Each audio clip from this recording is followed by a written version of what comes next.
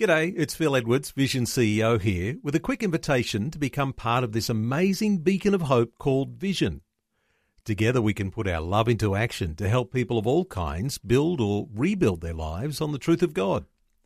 Please consider the part you can play during our upcoming Visionathon appeal, remembering that it's your support that makes Vision possible, including this podcast. Audio on demand from Vision Christian Media. The story. A specialist came to me and he was in his scrubs with his face mask on and what have you, and all I could see was his eyes. But he said, "Anne, I don't know what you've been told, but your husband has multi-organ failure," and they weren't sure that they could save his life, but they were going to do their best. Hi, I'm Jimmy Colfax. Welcome to The Story. A touching one for you today about the fragility of life with Anne Smith in New Zealand. Her comfortable life was suddenly turned upside down when her husband began to experience flu-like symptoms. Then his health gradually became worse, to the point of needing to go to an emergency room. Anne is chatting with Shelley Scowen. It started out just as any kind of relatively normal sickness, didn't it? And it just got worse and worse from there. That's right, yeah, it did. It started off with just a tickly cough, actually, and we didn't even realise he was really sick. But then the temperature developed and he just kept on getting sick. We've been married for 23 years at that stage, and I'd never seen him quite that sick before. Wasn't just man flu? No, we did get the picture that it probably was flu. Oh, really? Yeah. And so we went off to the doctor to see what could be done, and the doctor did say to us, yes, this is influenza A, very bad strain of flu.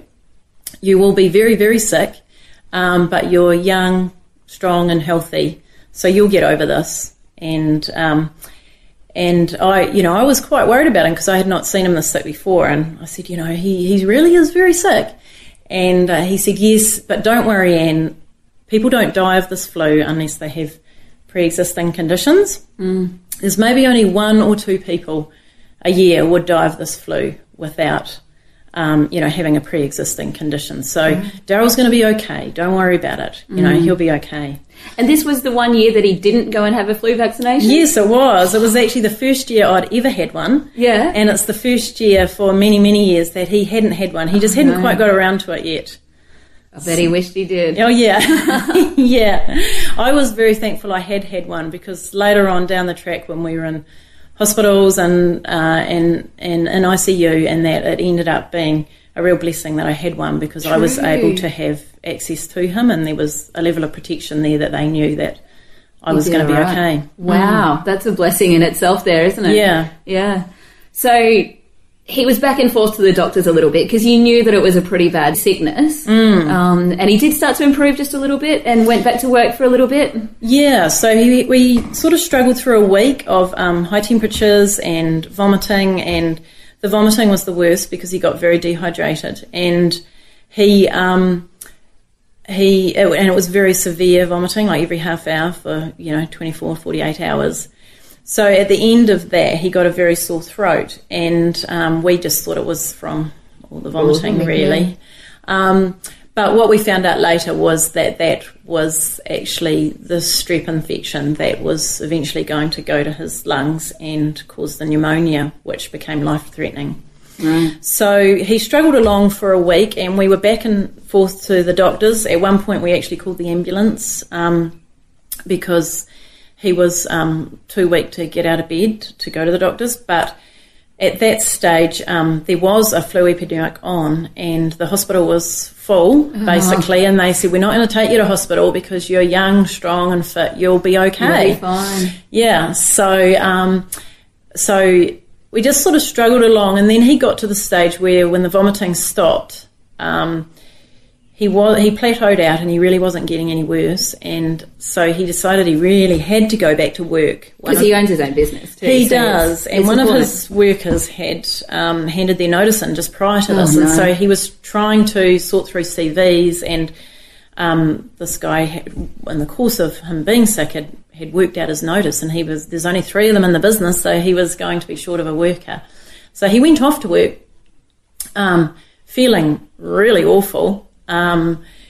And when he got there, he was propping himself up against the counter, and his doctor actually walked past walking his dog, and he the first of the miracles. Yes, and he called in and said to me, "You don't look good." And Daryl said, "No, I've made an appointment to come and see you this afternoon because I've got this pain in my side, but I just had to come back to work and all this, but I actually am feeling pretty bad."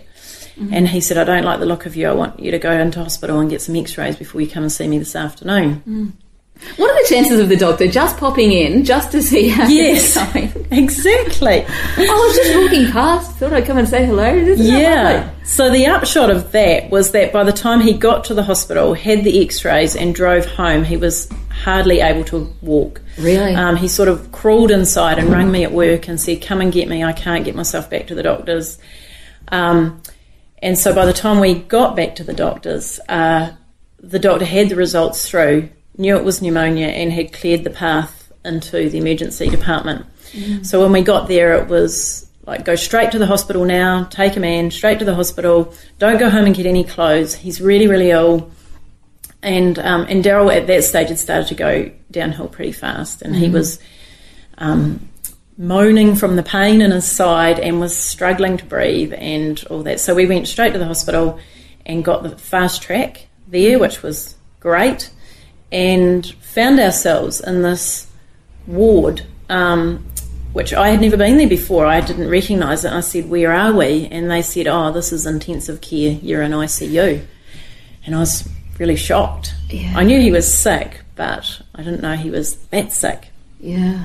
So they had given him morphine for the pain, and he actually doesn't remember anything from this time forward, but he was still conscious. Yeah.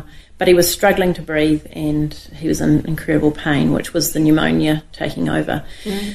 And that took on very quickly, didn't it? It did. You got x-rays from like 11 o'clock a.m. and then 6 p.m. and you can see the difference is just the lung alarming. Was basically taken over during that time. Yeah. And that lung collapsed, and so he still had one good lung. But part of the problem was, that developed, was that he was very dehydrated from all the earlier vomiting and what have you. Oh, true, yeah. And so they pumped a lot of fluid into him, litres and litres of it. Actually, as soon as we got into ICU, they had 3 litres just like that. And that ended up going to his good lung. Oh. And so over the course of the next few days, not only did he keep deteriorating, his other lung collapsed as well. And so that meant that he had to have an emergency intubation, and they had to put him in an induced coma and put him on life support. So the blessing for you in all of that, though, was that you weren't actually there when that event happened. Yeah. Yes. So by this stage, everyone had started to hear that he was in hospital. So I'd gone home. The previous night, when we got into ICU, I'd gone home to pick up the kids and to do some things as you do. We were a busy family of 3 and 3 children, and I had to pay the wages that night for his business, and so I'd gone home and done all that. I'd gone back to the hospital. That's like the last thing on your mind. Yeah. When your husband's in ICU. But it wouldn't have been the employee's last thing on their mind. So I went back to the hospital about 10 and sat with him until about midnight. And because he had morphine on board, he was pretty calm, and he had he had oxygen on and things. And I thought, oh no, this is good. When you go to hospital, you get fixed, is what I thought. Yeah. Things just, he's in ICU. They're going to make him better now. It was actually a huge relief for me that he was in there, having struggled on for 2 weeks prior to that, not getting the help he needed. So I went up to the receptionist, and in the meantime, he'd started off in a room in ICU, and when I'd gone back at 10 o'clock that night, they'd shifted him up to the nurses' station, up to where the reception was, and I didn't really understand why that was. I thought, why have they got him out here in the corridor? What I understood later was that he was so seriously ill they didn't want to take their eyes off him. And so I said to the nurses' station, I said, it's midnight now, he seems to be quite stable, is it okay for me to go home? And my first hint that things were really bad was that they said, oh no, he's not stable, your husband's very, very ill. He's what we call septic. which I didn't really know what that meant. But he's extremely ill and he's not stable. But yes, go home and get some sleep. So, yes, and then it progressed into the other lung collapsing and then the emergency intubation, which was a very scary thing. His mother and his sister were there at the time when he stopped breathing. And, that was something that I'm quite glad I didn't witness. Yeah. Well, one blessing that God protected you from. And then you came in the next day and heard what had gone on. Yes. And so he was obviously still in a very, very bad way. And was it at that day that they decided to send him up to Wellington? Yes, it was. What they hadn't picked up initially was that the pneumonia had leaked out of the lung and into the chest cavity. Oh. So that's what the septicemia thing was about. It was poisoning the rest of his body. And they'd checked that when he was first admitted and had told me with great relief that hadn't happened, so he was okay. But they hadn't checked it again, and in the meantime, that had grown so fast to become life-threatening. So then when they finally found out that that's what had happened, it was getting to the almost too late stage, So they decided to send him to Wellington, which is a bigger centre and has a more specialists and things on board. And I didn't like that idea at all. I was going to be flying up to a big city where I didn't know anyone, and he was in this very vulnerable position. I didn't feel he was strong enough to fly. But anyway, as it turned out, they did fly him up there with the air ambulance.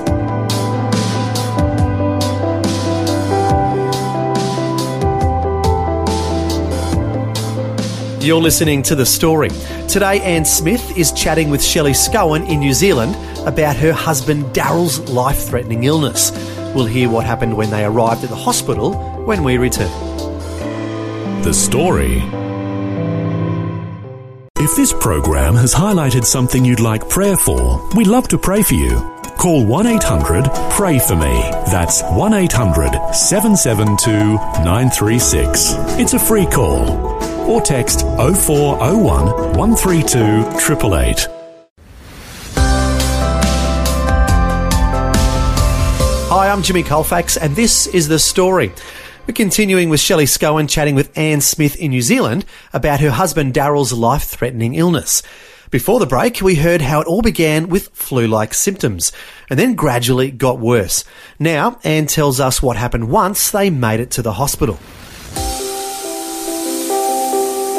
We arrived and it was very bad weather. I'm not very good at flying, and I was really... Flying into Wellington is bad at the best of times. It is. It's so windy, and it's a horrible, horrible landing. You feel like you're going to land on the water. You do. You do. It's quite horrible. Scary at the best of times. Yeah. And they were going to take him in the rescue helicopter, but the weather was too bad for that. Yeah. So in the end they got the air ambulance, and I just didn't like the idea of flying into Wellington with this critically ill person in a very rough flight. But anyway, it was amazing. We flew in and there was this beautiful sunset, and they told me that he was completely unaffected by the flight. And we got off and I felt quite calm and very thankful that we'd got there. But it wasn't until we got to the hospital that everything sort of seemed to turn to custard, and it's something like you see in a movie where people are running down corridors with beds, trolley beds, and that's how it was for him. The crew from the hospital, or the crew that flew us over, were running him down the corridor, and the people from the hospital were running out to meet him, and there was all this conversation going backwards and forwards as they swapped notes and got updates and stats and all that sort of stuff as they were rushing him into the room. And I was running along behind with my little trolley bag trying to keep up. Wait for me, guys. Yeah. And then when we got into the room, a specialist came to me, and he was in his scrubs with his face mask on and what have you, and all I could see was his eyes. But he said, and quite hurriedly, because things were, panic stations, and he said, Anne, I don't know what you've been told, but your husband has multi-organ failure and you need to leave us now. to go and find sorry, I get quite emotional when I talk about this because it's something that you never ever want to hear. No. But he basically said that they weren't sure that they could save his life, but they were going to do their best, and I needed to go and find my motel and leave them to it. So How could you just go and find your motel? Yeah. And just being given you like that? Like that's... Yeah, so it was kind of like, just let us do our jobs now. Stay out of the way while we try and save him. Wow. And so that was hard to just it was stay out of the way. A huge shock because all the way along I just had this belief that hospitals fix people, and I couldn't believe that he wasn't getting better. I guess your mind doesn't let you go there. It doesn't let you think for a minute that he might be dying. And I was probably in a bit of denial. I knew he was very, very sick, but I probably didn't let myself think that he was actually dying. And this is where things probably hit rock bottom for you at this point, when he was, in terms of his health, was probably at rock bottom as well. Yeah. You were told, get out of the way. You're in Wellington. You're away from all your family and friends. There's nobody that you know except one person who had offered to help. And he said, I'll do anything for you, but I'm not available between, 7 and 9 o'clock. Yeah. And right now it was about 7:30. Yeah, it was. And you were at rock bottom. What do you do? Yeah. So I was. And I think half of my fear was telling the people back home, telling his mother and his sister and my children that Dad might not make it through the night. I couldn't actually do it. I wasn't sure how I was going to verbalise that over the phone to them back home. Yeah. And yes, this friend of Daryl's, a childhood friend who they had grown up together, and then he'd gone on to be a pastor in Wellington. And he had phoned when we were driving to the airport to get on the air ambulance and said, look, we're here for you. Anything you want, you need a car, you need meals, you need accommodation, we're here for you. But I'm teaching between 7 and 9 tonight at Bible studies, so I won't be available then, but ring me any other time. And as you've said, it was 7:30. So I didn't want to ring him, but I just knew I had to. I was had gone into a bit of shock myself. I was spending all my time in the toilet, going one end or the other. Just because your body, physically was shutting down. It was. I was just completely gone into shock. And what had actually triggered that shock was he had used that word, multi-organ failure. So we had, when Daryl was still at home but sick, a week and a half before, a woman had died of the flu, and she had died from multi-organ failure, and it had hit the news headlines, and it had hit the headlines because she was young and fit and healthy, just like Daryl. And the doctor had said to me, earlier I explained that the doctor had said that hardly anyone dies from this without a pre-existing condition. Only maybe 1 to 2 people a year do. And so when I read that headline, it affected me quite deeply, and I thought, this lady's died, we're safe. I know it sounds awful, but I thought, the one person that dies a year, and it's already happened. Has so happened. Be all right. So we're going to be okay. But multi-organ failure to me meant dying. That meant that's what penetrated my mind at that moment when the doctor had said to me, he has multi-organ failure. It was like, oh no, he's going to die, and because that's what happened to the other lady. So it's funny how much just one word means. That multi-organ failure was a word that just struck fear into my heart. Stable was another word that meant so much, just one word and we were looking for stable. Every morning we hoped to hear the word stable, but we hadn't had it yet. And so, just single words can mean so much. So that word had just spiralled me into absolute panic. And I was walking around in my motel. I found it claustrophobic inside, so I went outside, and then I was cold outside and windy, and so it was horrible, and I couldn't bear it outside, so I came back inside, and then I just realised I just needed someone. I had to have someone with me at that stage.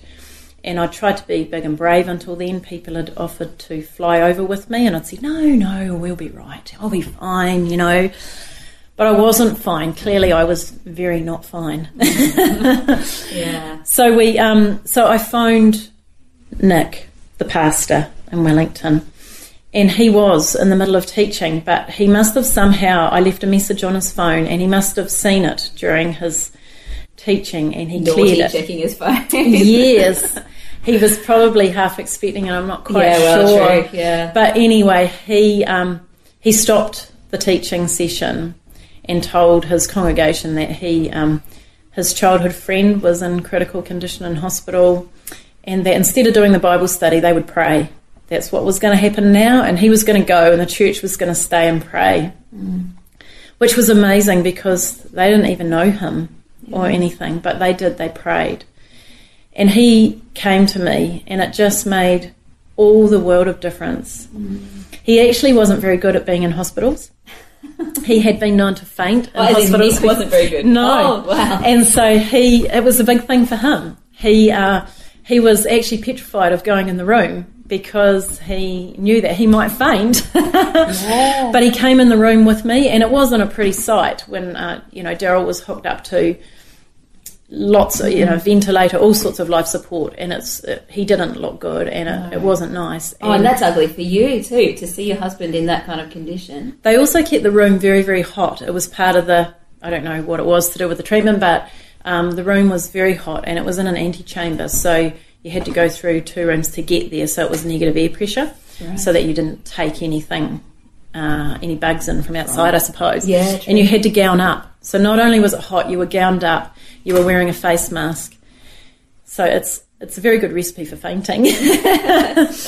But he was great. He didn't faint, and he prayed for Daryl, and he prayed for me, and he was just present. And it was from then that I actually thought, I can do this now.